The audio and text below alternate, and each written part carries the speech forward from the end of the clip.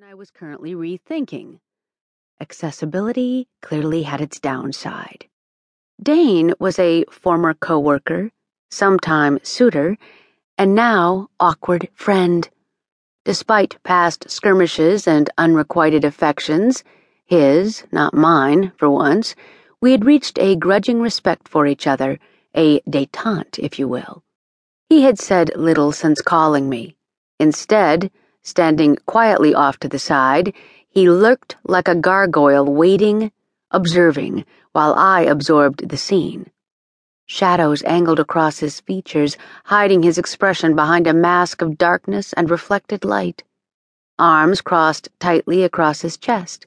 He hugged himself. Was he seeking comfort or stilling himself from action? Fight or flight? I was so there myself.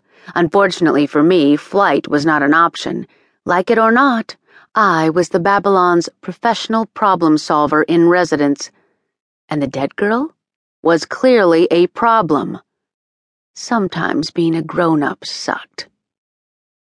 Murder sort of refocuses you, doesn't it? The normal comfort I found in the familiarity of my voice proved elusive. Dane had enough insight to know I didn't expect an answer. Frozen for the moment, I watched as the car rotated on a raised platform in the center of the showroom, each detail captured in the accusatory beam of a single spotlight mounted above. The young woman wore a silver spandex dress, very short, strapless, hugging her every curve. Her feet were bare. A red welt marred the otherwise perfect skin of her neck. As she rotated past, I had an unobstructed view up her dress. No underwear. Of course, this being Vegas, most of the young women went commando.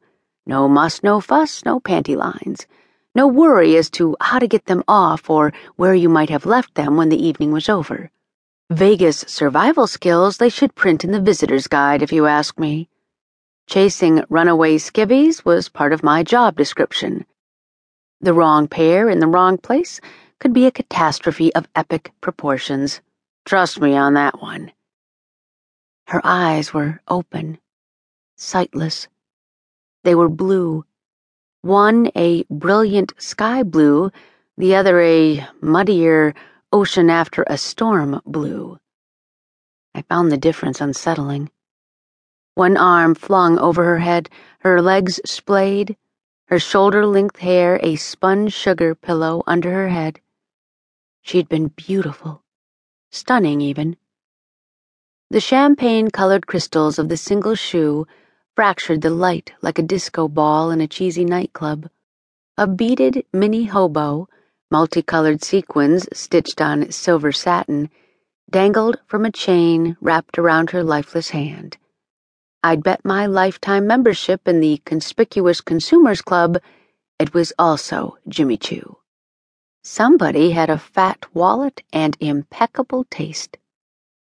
Blood trickled from her wound, tracing a graceful path across the woman's bluish skin, then dropping silently to the hood of the car.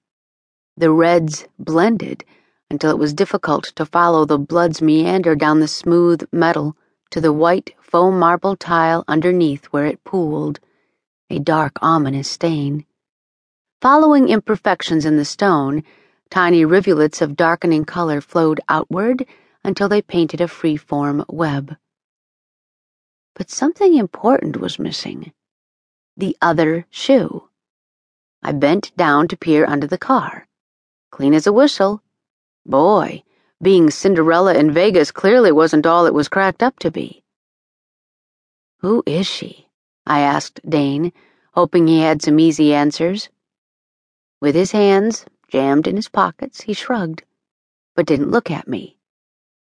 "You are going to tell me how you managed to stumble upon this young woman in this position after hours in a dealership locked up for the night in a hotel where you no longer work? Right?" I pressed, casting a quick glance at him as he stepped into the light and parked himself at my shoulder. He didn't look good. Well, that wasn't entirely true. Several inches taller than my 6 feet, with axe-handle-wide shoulders.